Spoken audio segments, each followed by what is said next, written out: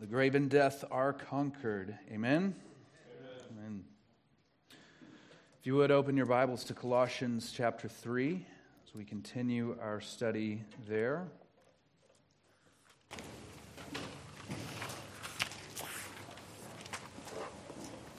Let's begin with a word of prayer. Father, we thank you for everything that you've done for us. And you've done these things for us when we were least deserving. And yet in your grace and your love, you reached beyond the bounds of what might have been considered by the angels to be proper or understandable. You did what no one else would have done had they not shared with you your abounding love and glory. We thank you. We ask that you would take the truth about Jesus, even as we are reading and hearing about this morning, and make it dwell richly in us. Help us understand what that means. If you would, just pray for yourself right now for a few moments, that the Lord would give you understanding of this text and that He would equip me and enable me with the energy and zeal and clarity to impart the truth.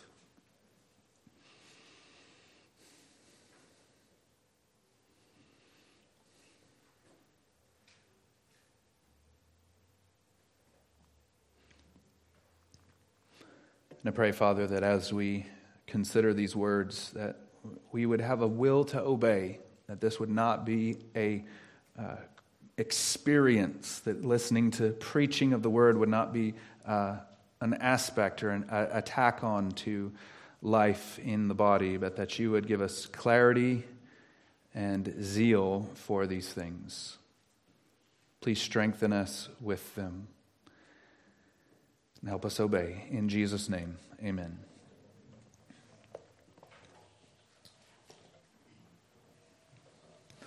Let the word of Christ dwell in you richly, teaching and admonishing one another in all wisdom, singing psalms and hymns and spiritual songs with thankfulness in your hearts to God.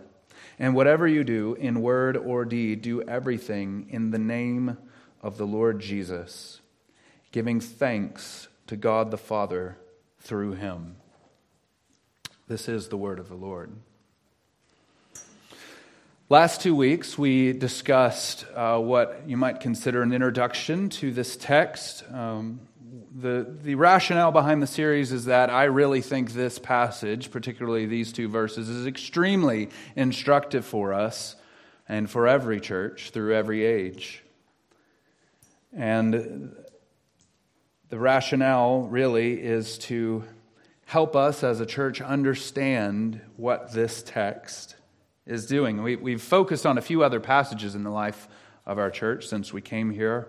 Romans 1, 16 and 17, and Hebrews 3, 12 through 14. So just as a reminder, I want to address what might be a concern, and it's a legitimate concern. Why focus with a particular degree of emphasis on particular passages?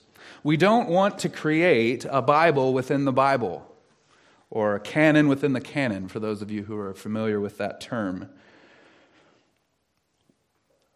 This is also why I avoid favorite Bible verses. I'm not saying you have to, but I have a tendency to think a lot about my favorite things.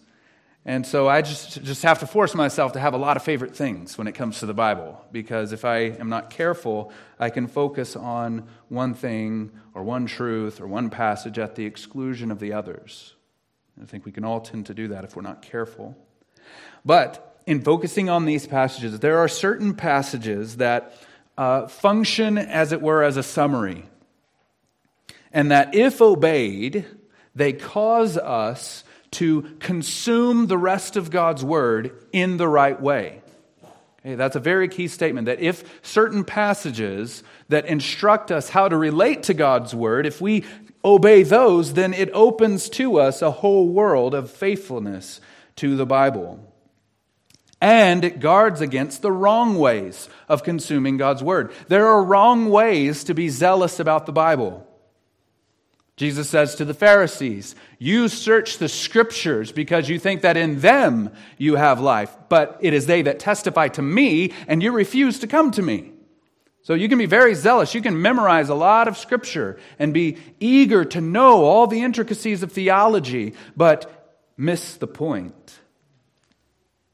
There is a way, though, to consume the Word of God when we obey texts like this that guard us against that. Even we today, it's not the Pharisees we should just pick on. They're an easy scapegoat, even though that wouldn't have been the case for a first century hearer. They were a holiness movement, really. Conservative holiness movement in Jewish life. But we tend to focus on what might be called wisdom for life principles in the Bible. How to live the good life, promises to latch on that maybe will help you be more productive and wealthy. Maybe make sure your kids are well behaved. We just gravitate towards those that we deem to be most useful. We create a Bible within the Bible when we do that. So, in this message, and the rationale for this series is to help us consume and understand this text that I think opens to us. It's not the only text that does this, but it opens to us the right way of consuming God's Word. And not just the Bible broadly, but everything that God has communicated to us in and through His Son Jesus. So those two sermons, the last 2 weeks, this is kind of what we did. It functioned as it were as an introduction. And that should signal to you that we spent 2 weeks in introduction, okay? So this could have been one sermon, but it would have been a really long introduction. So we just split it out and made 2 sermons out of it. So that should show you how significant I see this exhortation to be. You might call it a thematic and theological overview and introduction. They helped us define terms and answer the most foundational why. Why, or what is the word of Christ?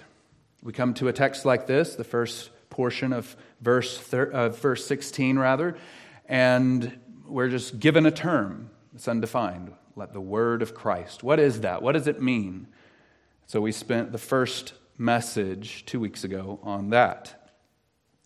And why should we do all of this anyway? What does it matter? What's the point? What is the rationale in Paul's mind behind such a command as this?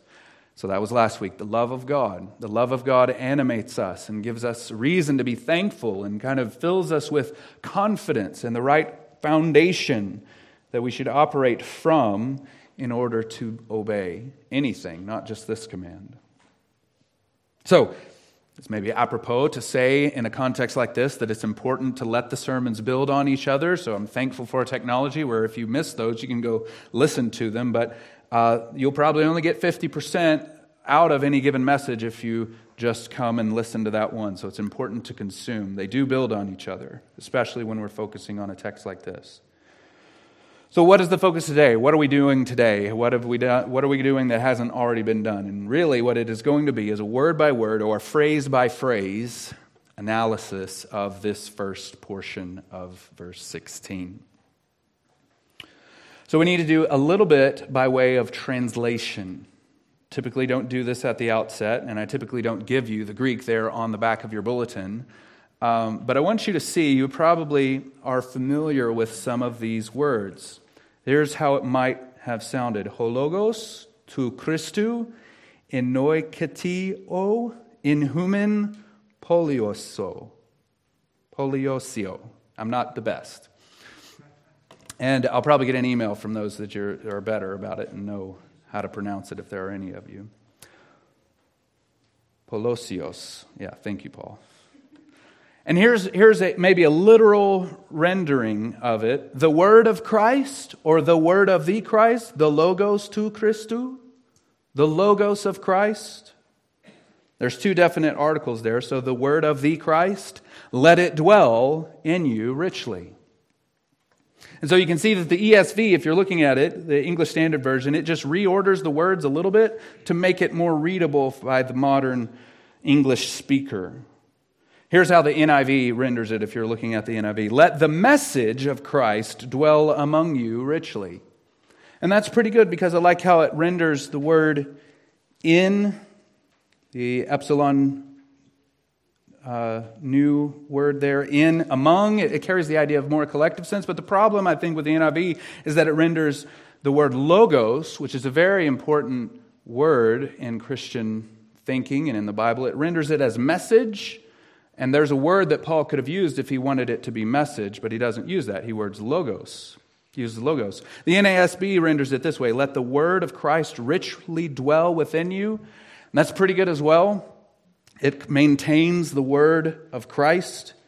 And richly dwell, I think that's a vibrant way to say that. But it says within you. And it's not that that's wrong, but if we're reading through and we're not being careful and we read the phrase within you, the imagery that comes to your mind, at least that comes to my mind, is something like this: in my heart.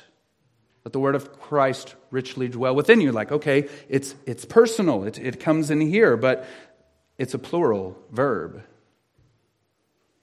And then the Holman Christian Standard Bible, or the Hardcore Southern Baptist Bible, says it this way: let the message about the Messiah dwell richly among you. And I think the word of Christ, as we saw 2 weeks ago, is broader than just the message about Jesus. Typically what could come to our minds if we were to say that is just the truth of his birth, life, death, burial, and resurrection. We saw 2 weeks ago that Colossians 1 through 2, it doesn't take that merely terrestrial approach. It's cosmic. From before all time, what God is doing even in the creation of the world, all of that. So it's bigger than just the message about the Messiah. And the New Living Translation says it this way: let the message about Christ in all its richness fill your lives. And that's a decent paraphrase maybe, but still filling your life. It has this idea of personalization, that it's something that is within you, in your heart, and it's kind of bursting forth, and that's not really the idea here. The only downside, honestly, of the ESV, and this is a underhanded attempt to commend the ESV to you. You don't have to buy it, but I like it the most. The only downside is that the you should be a y'all. But that's coming from a Texan, so otherwise it's perfect. It's a perfect word for word, thought for thought, and it keeps translation out of it as much as possible. But all kidding aside, here's a faithful paraphrase, if you will, or translation. Let the word of Christ take up residence in you all together richly. Let the word of Christ take up residence in you all together richly. So, let's go through it. You can see, based on the Greek that I've given you, that the first phrase that occurs is the logos of Christ, the word of Christ. So let's talk about that phrase. We're not going to rehearse everything that we said 2 weeks ago, but you can see why we spent a whole sermon on it. This command, this exhortation, is not going to make sense unless you know the content of that phrase. And here's the definition we supplied 2 weeks ago. The word of Christ is all of God's communication, or you could supply the word revelation, to us, understood in and through the person and work of Jesus. Let me say it again. It is all God's communication or revelation to us, understood in and through the person and work of Jesus. So, it's not just, like I've said, the life, death, burial, and resurrection of Jesus, or how Jesus can save you. Those are important parts of it, but that's not all of it. It is all that God is revealing to us about himself and about ourselves, understood and seen and interpreted through the lens of the life, death, burial, and resurrection and exaltation of Jesus. That's what it means. It is as if the person and work of Jesus becomes the glasses through which you see yourself and everything, the world and all that God is doing in it. Essentially, the word of Christ is what Jesus himself gave the disciples on the road to Emmaus. Do you remember the story? Jesus intentionally conceals his identity from 2 disciples as they're going from Jerusalem down to Emmaus, about a hike of about 7 miles. And it says, beginning with Moses and all the prophets, he interpreted to them in all the scriptures the things concerning himself. All of it. understood in and through him. Or it's how the author of Hebrews begins his letter. If you want to turn there, you should be, if you were here when we started, be familiar with this passage. Hebrews 1 through 4. Long ago, at many times and in many ways, God spoke to our fathers by the prophets. But in these last days he has spoken to us by his Son, whom he appointed the heir of all things, through whom he also created the world. He is the radiance of the glory of God, the exact imprint of his nature, and he upholds the universe by the word of his power. After making purifications for sins, he sat down at the right hand of the Majesty on high, having become as superior to the angels as the name he has inherited is much more excellent than theirs. God speaks in other ways, and he does in the Old Testament, but now that the Son has come, he is the definitive revelation of all that God is about, of all that God is doing, and all that God is. The exact imprint of his nature. Everything you want to know about God is found in the person and work of Jesus. Everything you want to know about the world and why it exists and why we are as we are is found and interpreted and understood in the life, death, burial, and resurrection of Jesus. So, we're not going to revisit everything we said, but I want to give you 3 reminders that are key about the word of Christ. It is more than the narrow focus on how a person gets saved. The word of Christ stretches from before all time to when time is no more. It's the reason everything else exists. Secondly, it is about Christ. That should be obvious, but I think we can forget that the gospel is mainly a rescue plan about us, where God is an important person and Jesus has an important function in the story of the rescue plan, but it's ultimately about us being restored in some sense. The word of Christ is about Christ. God is revealing who he is and what he's about and his nature in and through the person and work of Jesus. And thirdly, it is personal. Even though it's about Jesus, it is personal. Faith, defined properly, is seeing all that God has revealed in and through the person of Jesus and saying yes and amen and I'm in for all of that. And if you're here and you do not believe in the word of Christ, if you've heard the truth about Jesus a lot, and you have not yet entrusted yourself to him. It's one thing to pray a prayer. It's one thing to entrust your entire life to someone. All your hopes and dreams, your entire destiny, the way you define yourself, the way you define what is good and what is wrong, all of that handed over to the person of Jesus. That's what faith is. And if you have not done so, may today be the day of salvation. The offer is real, and it is for you now. And here's the point of this first phrase, and why we're focusing on it again and not just recapitulating everything that we said 2 weeks ago. The word of Christ must dwell in us richly. You could read this sentence and you could put the emphasis on every single place and say a few things about the emphasis being that. But Paul puts it at the first to make this point. It must be the word of Christ that dwells in you richly. What do you allow or seek to cause to dwell in your hearts? The truth is, brothers and sisters, friends, that something will and something does right now dwell richly in you. Now, the point of this text is communal, as we'll get to. It is a command to us. Let it dwell among us, in our midst. And we'll talk about that in a second. But let's just use this as a test to maybe analyze what is going on in our hearts. Let's do some inventory. What idea, what thoughts, what characters, what stories, what goals dwell in my heart richly? The word of Christ must dwell in your heart richly. And here's the truth. You and I, we only have the space and time and mental resources to allow one thing, to dwell and have the place of supremacy in our minds and in our hearts and in our lives. Let's use an analogy. Let's say that you received a vacation package. Okay, and I enjoy snow skiing, so I'll use an analogy in the Swiss Alps. Someone arranged for you to stay at an alpine lodge. And it's really fancy. Typically only rich people go there, maybe crime bosses or something. And you've got the reservation of the presidential suite, or the Dawn suite, as it were. And you show up and you're unpacking everything and they escort you up and you find that there are 3 other people at the door unloading their stuff.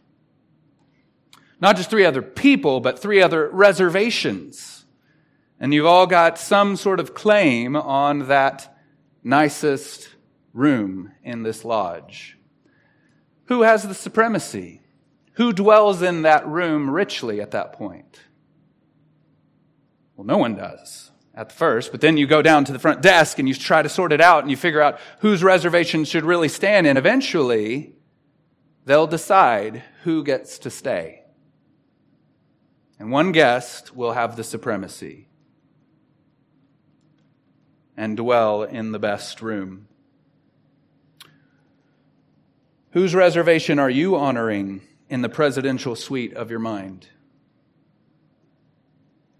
Whose reservation are we honoring in the culture and ethos of our church?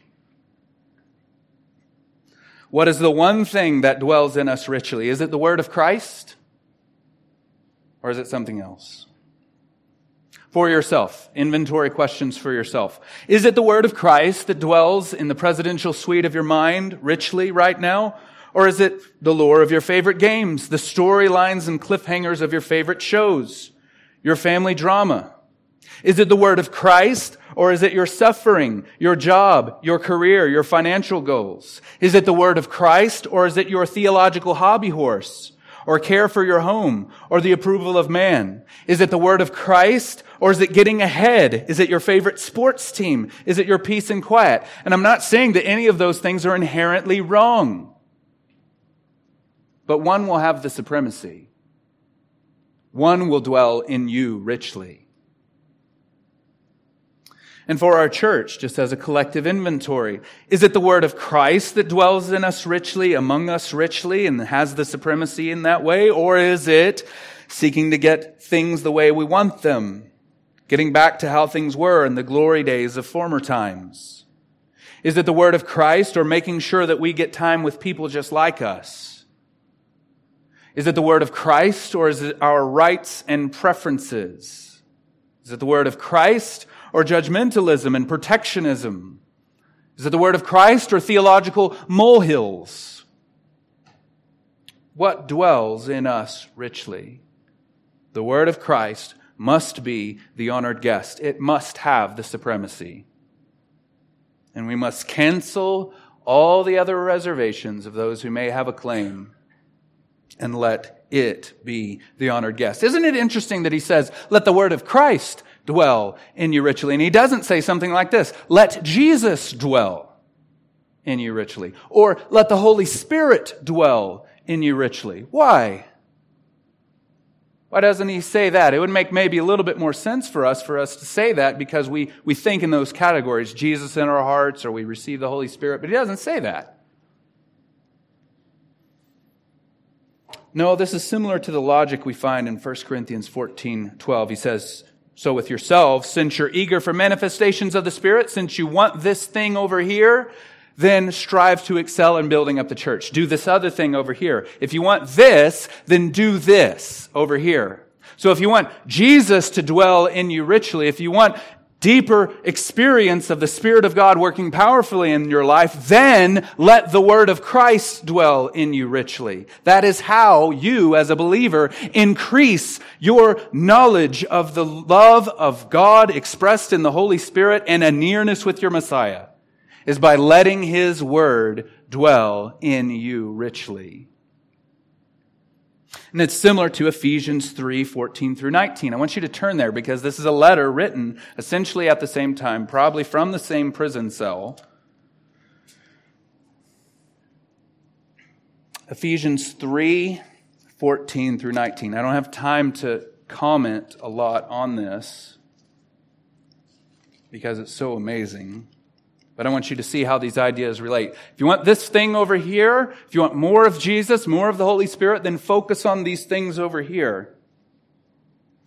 For this reason, I bow my knees before the Father, from whom every family in heaven and on earth is named, that according to the riches of his glory, he may grant you to be strengthened with power through his Spirit in your inner being, so that Christ may dwell in your hearts through faith. So how's that going to happen? That you, being rooted and grounded in love, may have strength to comprehend with all the saints what is the breadth and length and height and depth, and to know the love of Christ that surpasses knowledge, that you may be filled with all the fullness of God. So the way that Christ will dwell in our hearts, and he's writing this at the same time, so the same ideas are circulating in his mind. The way that we get more of Jesus is strength to comprehend what God has done, the Word of Christ dwelling in us richly. So if you want more of Jesus, you want more of His Spirit, then let His Word dwell in you richly. So let's look at this phrase, let it dwell. The Word of Christ, let it dwell. It's one word in the Greek. And the grammar of this one verb, this one word, is fascinating and instructive. We don't speak this way anymore in English. It is a third-person imperative. We don't use third-person imperatives. We use imperatives to a second person or a first person. So, get it together, Shirey. All right? So we can say things like that. Or go get... Or I'll say to my kids, go clean up the yard, right? They just scatter toys all around the yard. Go clean up the yard. That's a second person imperative. We don't have a concept in our minds of doing a third person imperative. But we encounter them actually in the Bible quite frequently. Most recently in our series in Hebrews, we saw in chapter 13, verse 1, let brotherly love continue. It's as if the author of Hebrews is speaking to brotherly love. And saying in the hearing of his congregation that he's writing to, let brotherly love continue. It's the same thing we actually meet in Genesis, chapter 1, verse 3. Let there be light. Who's he talking to? The light doesn't exist yet.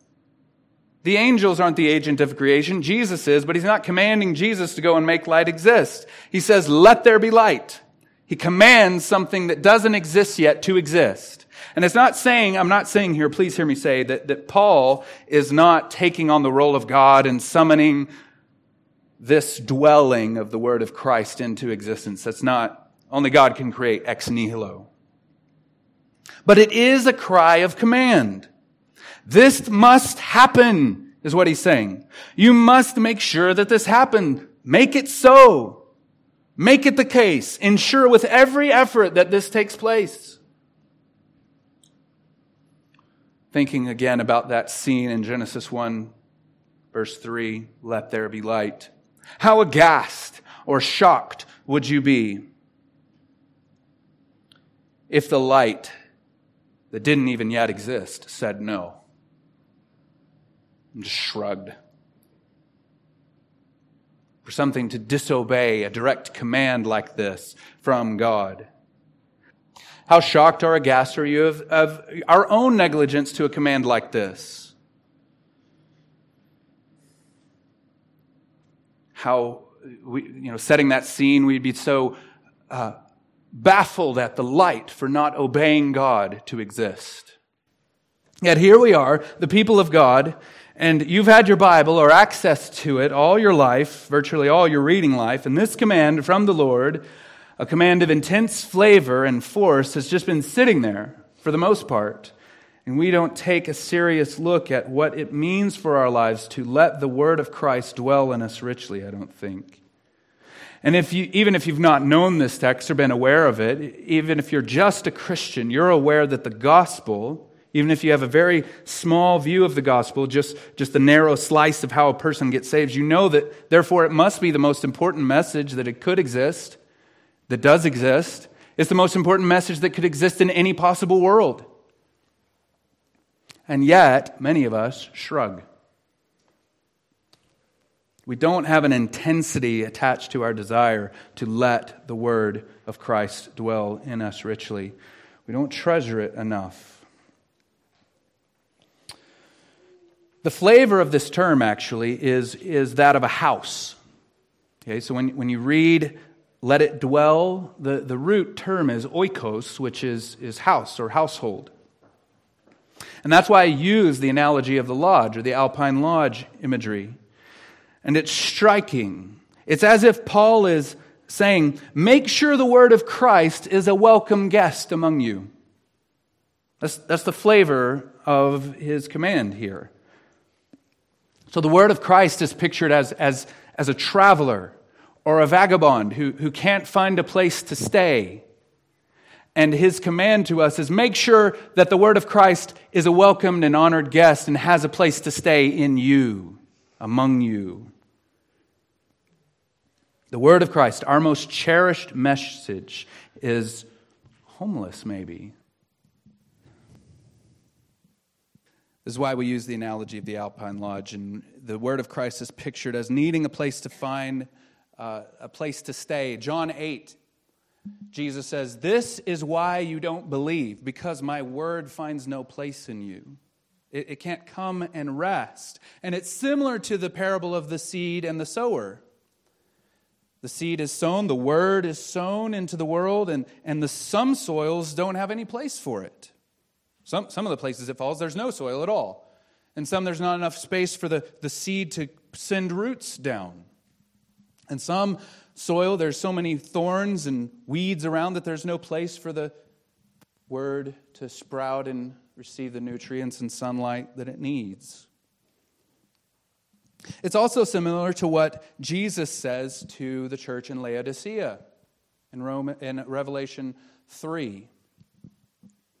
He says, I stand at the door and knock.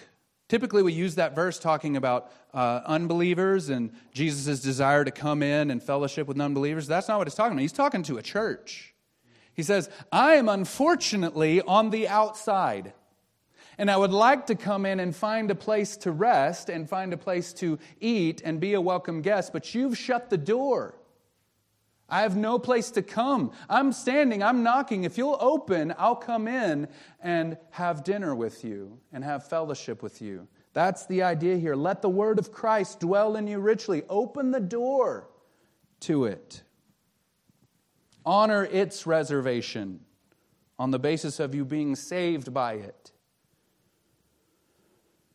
Similar to Jesus' birth. It's not a perfect analogy, but here Jesus comes into the city of the place where he was supposed to be born by prophecy, the birthplace of his great-great-great-granddaddy David, and there's no room for him. What about our hearts? What about our church? Similar also to the Old Testament when it says, the eyes of the Lord run to and fro throughout the whole earth. It's as if God's favor and His strength and His desire to show Himself strong on our behalf, like there's no fitting place to land because no one will have their hearts firmly fixed on Him. That's what's going on. It's also similar to Joshua when he says, choose you this day whom you will serve, whether it is Baal or all these other gods, or if it is the Lord. But for me and my house, we'll serve the Lord. This is actually a decent New Testament analog to that command. It's as if we could say it this way. Choose you this day what you will let dwell richly in your heart. But as for me and my house and my church, we will let it be the word of Christ.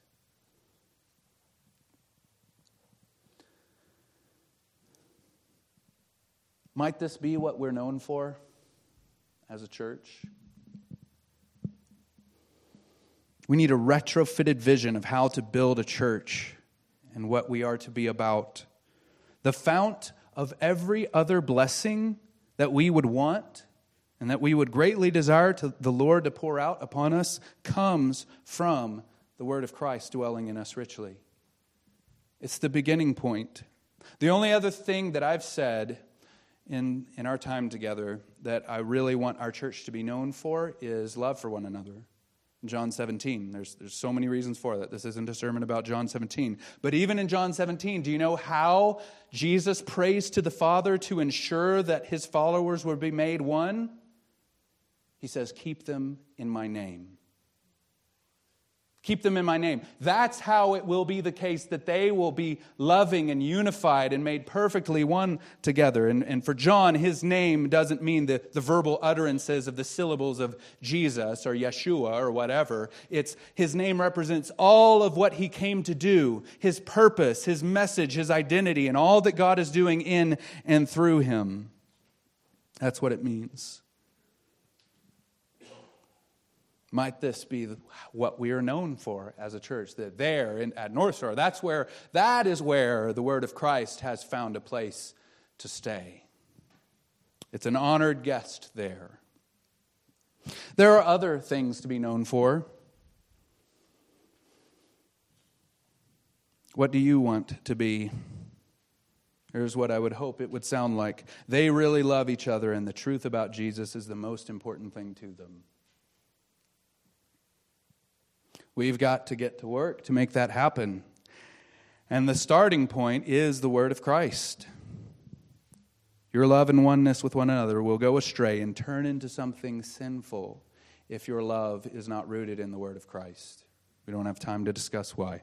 So, the word of Christ, let it dwell in you. And I hope that by what we have already said so far, and the translation work we did earlier, that you know that this doesn't mean something like in your heart, right? In you individually. And I want to say, though, right now, I want to make it very clear that the word of Christ dwelling in your own personal heart is very important.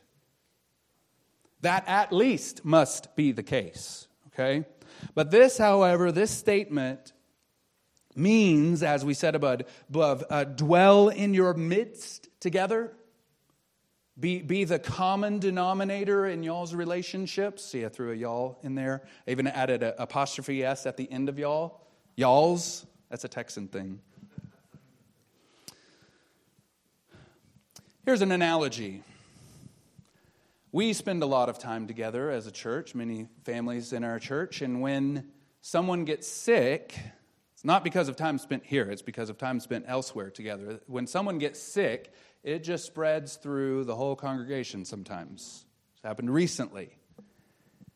So we understand how something other than us, in this case, a negative example, a sickness or a virus, can permeate and be a common denominator in our midst for a time. So think of it this way. Are you behaving in a word of Christ or full, robust gospel, contagious kind of way? That's what it's saying needs to be the case. And we know how this works. We know, we've seen it before. There are alternative things that spread very easily. I've known some CrossFit churches, some pyramid scheme churches, some churches that are dedicated to certain educational methods, certain churches that seem to orbit in their culture around certain diets, certain political persuasions. Maybe for a time we were a codenames church, right? Because we just played that game all the time, right? And that's, again, none of these things are inherently evil or bad at all, but they can't be the culture.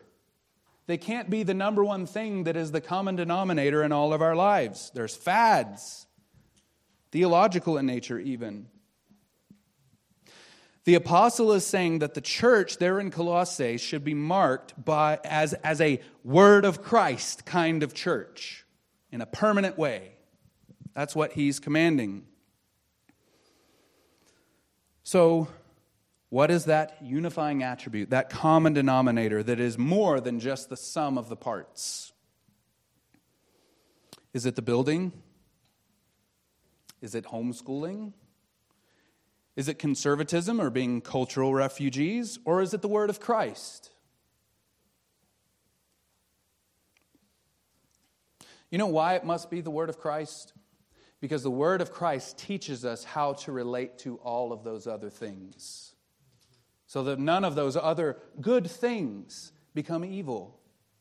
because we're focusing on them too much and they become idols. You let the word of Christ dwell in you richly, and to be the honored guest, and to have the supremacy, and everything else opens up to you as righteousness. So he says, in you, as we've already said, it means in y'all, in all of you together as a unit. That's the flavor of this word.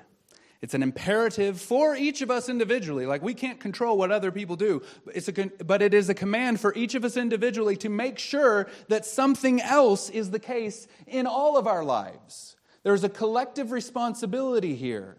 We encountered many of these through Hebrews. Take care lest there be in any of you an evil, unbelieving heart, leading you to fall away from the living God. Exhort one another every day. You see how these overlap. So it's not, let the word of Christ dwell among the members of your church you like most. It's not, let the word of Christ dwell in those you have a lot in common with. It's not, let the word of Christ dwell in those who are the same age as you. It's not, let the word of Christ dwell in those who are in the same life stage as you. It's not, let the word of Christ dwell in your other Christian friends you get along with better than the members of your church. And it is not, let the word of Christ dwell in those you have the most in common with theologically. It is in all of you together as a family. We are not supposed to be like a dysfunctional family at Thanksgiving. Like, well, this is the group over here that believes this and thinks this and has this opinion on the news. And then those who have this opinion on all of this stuff. And we just kind of are in the same place for a little bit while we have Thanksgiving and then we go our separate ways. Or are we not an expression of the family of God? The body of Christ? The temple of the Holy Spirit, a holy nation. See, what happens is our definition of gospel in Christian life can be something like this. Gospel plus. Gospel plus something else. It's not because we've been reconciled to each other and to Jesus by the blood of his cross. It's because we've been reconciled to Jesus and by the blood of his cross, and we really like the Seahawks. Or because we've been reconciled to God and to each other by the blood of his cross, and because we're in the same life stage. Or because we've been reconciled to Jesus and the blood of his cross, and we have kids who are really active. Let me just say again, if you have not picked up on this, I've been fighting vehemently against that heresy since we got here. Because most church growth ideologies are gospel plus. I've been asked in church planting stuff, you got to figure out what your target audience is. Is it people who are more like this or more like this? Who's your initial target audience? You got to figure out how you're really going to connect with people that are this way. And we can do the same thing. We can see that when I explain it that way. That's obviously true that we shouldn't do that, but how do you let the word of Christ dwell in you? We can become like the ones who show partiality in James. We don't have time to go and read that passage, but the temptation for that church where James was writing to was showing partiality to the rich. They showed favoritism to those that were wealthy when they came in, and they dishonored the poor person. They didn't give him the nice place to sit. They didn't treat him well. They didn't talk to him as much after the service. They give preference to the rich people. I don't know why. And James says, I don't know why. Like, they're the ones who throw you into prison. And maybe it was like a Stockholm syndrome type of thing where they were like favoring the rich. But that's what was going on in their midst. And we can tend to do the same thing. I don't think it's a binary of rich and poor anymore, but it's just people we like. The people we know. The people we're comfortable with. Let the word of Christ dwell in you, in all of you, together richly. And it sells so much. The contrary sells so much, and it's easy to buy, and because it makes sense. You find people who all like a certain type of sport, and you can offer that at your church location, and you'll have tons of people come. You'll try to convince them to hang around because of the gospel, but they came for something else. The way of the gospel, being a kind of people and the kind of person who causes the word of Christ to dwell richly in the lives of other people, no matter what their life stage, that's hard. That's really hard. And it's why the alternative sells. But there's nothing like this in the rest of the world. There is no place in the rest of the world where you can go and you can see people who have no other reason to love each other but the blood of Jesus reconciling us to each other and to God, being the cause of genuine, real love. You can't find it anywhere else. And that manifestation of our love for others, do you see how all this connects? That type of love, that type of inexplicable love is what will convince the world that our message is legit. You can just go read John 17. Are you happy to just stand there on the sidelines when it comes to relationships with the body, with those that aren't like you, those you don't know? I think you get it. I don't want to beat a dead horse. But this is how the enemy works. And Paul says, we will not be outwitted by Satan if we are aware of his designs. The word of Christ, let it dwell in you richly. If all of that he said isn't enough to help us understand the priority of it, he doesn't just say let it dwell in you, he says let it dwell in you richly. This is actually a very simple word. It comes from the word that we get poly, like in polygon. So it's a multiple-sided shape. So it just means a lot. Let it dwell in you much, abundantly. So it's used. This word is used four other times in the New Testament. And all the other places, it talks about God supplying us richly with what we need. So this idea of our cup overflowing, he will supply you abundantly with everything that you need for the Christian life. That's how this word is typically used in every other case. So here in Colossians 3:16, it's the only time it's used to refer to something that we do towards each other. Something that we make sure is abundant.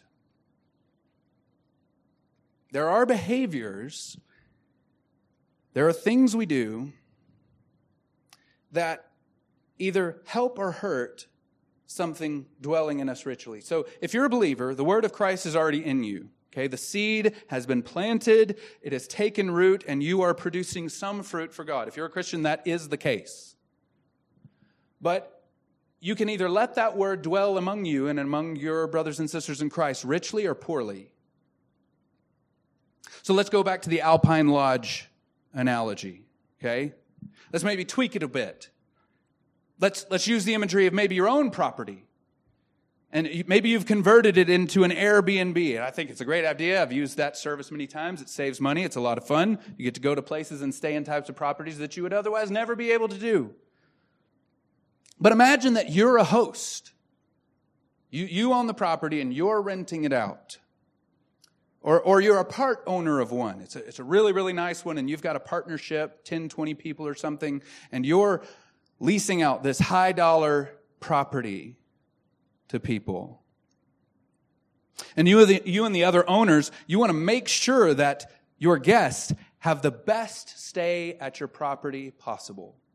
You want them to leave you a good review so other people will come and stay, or so that same person makes another reservation next year when it's their anniversary or birthday or whatever. What type of behaviors would you and the other hosts do to make sure that those guests had a great time while they stayed? We don't have to go through and list them all because the purpose of the analogy is to help us understand something else. Those same type of behaviors, that same level of zeal, that same attention to detail, that same eagerness to make sure that the guest isn't upset at the end of their stay, that's the zeal we need to have to make sure that the word of Christ dwells in us richly, stays in us a lot. So it will come back and make another reservation. But hopefully, the glory of the word of Christ will never leave. And the way that we allow it to be an honored guest in our midst will make sure that that never happens. Like the glory left the temple in Ezekiel, no one knew it. May that never be the case with us. And obviously, he's not talking about the church building. We don't even know if the church in Colossae had its own building. They probably met in houses. So I'm not talking about in this place, let there be like an aura of the word of Christ. He's talking about in and among your relationships with each other. Let the word of Christ dwell in you richly.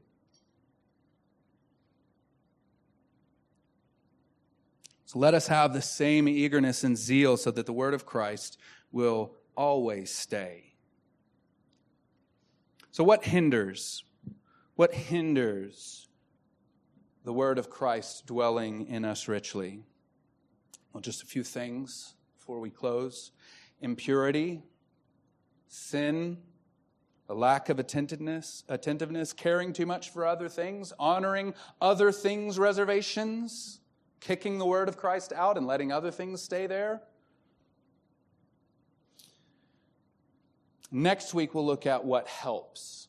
Okay, because as you can see, the very next words are teaching and admonishing one another in all wisdom, singing songs and hymns and spiritual songs. So we'll get to all the things that help. But before we get to those specifics, I want to mention just a few attitudes towards the word of Christ that are, I think, implied in this text. Number one, we need to know what the word of Christ is and care very deeply to know what it is.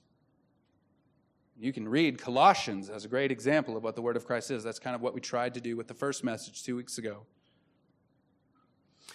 But do you really know the word of Christ? Is it your most treasured possession in your heart? Number two, you need to be blown away by the love of the Father that is revealed to you in the word of Christ. That was last week. And then third, this should be so simple to you and so obvious that it's silly. You have to actually want it. You have to desire and be eager and desirous and zealous for the word of Christ dwelling in us richly. Because here's the thing, brothers and sisters, it doesn't happen on its own. And in fact, every day that you wake up, it's almost as if the reset button has been hit. Right? Don't you find that with your own maturity and discipleship and following the Lord? It's like, all right, it's a blank slate again today. Got to put to death the deeds of the flesh. Put off the old man every day.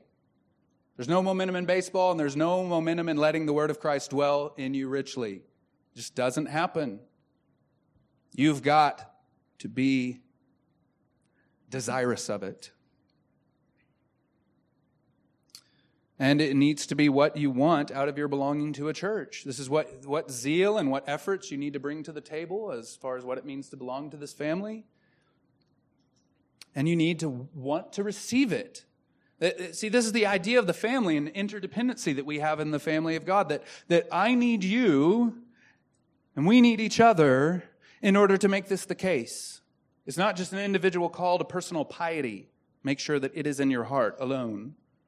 Make it the culture and ethos of your whole congregation, you church in Colossae and you church in Hayden. Now, my confidence as a pastor, I don't know if I would be a pastor if I couldn't believe this. My confidence as a pastor is that if you're born again, you do want it. You do want the word of Christ to dwell among you richly. You might have suppressed it. You might be ignorant of it. You might just today be awoken to the idea of the word of Christ dwelling in us richly, and the Spirit may be giving you glimpses of what that might look like in your own life and in our midst. But I am confident and encouraged, knowing that if the Spirit of God is in you, He wants to make it the case.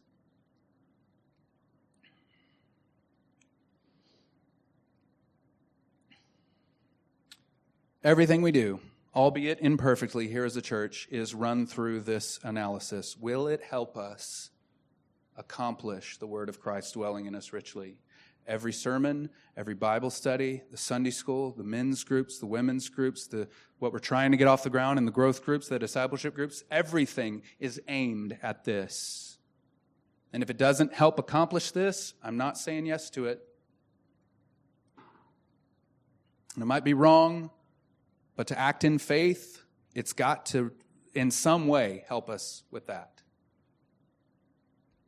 I keep pointing to the back, but the verse is up on the back for me. That's what I'm looking at. Y'all are looking up here. Should go like this.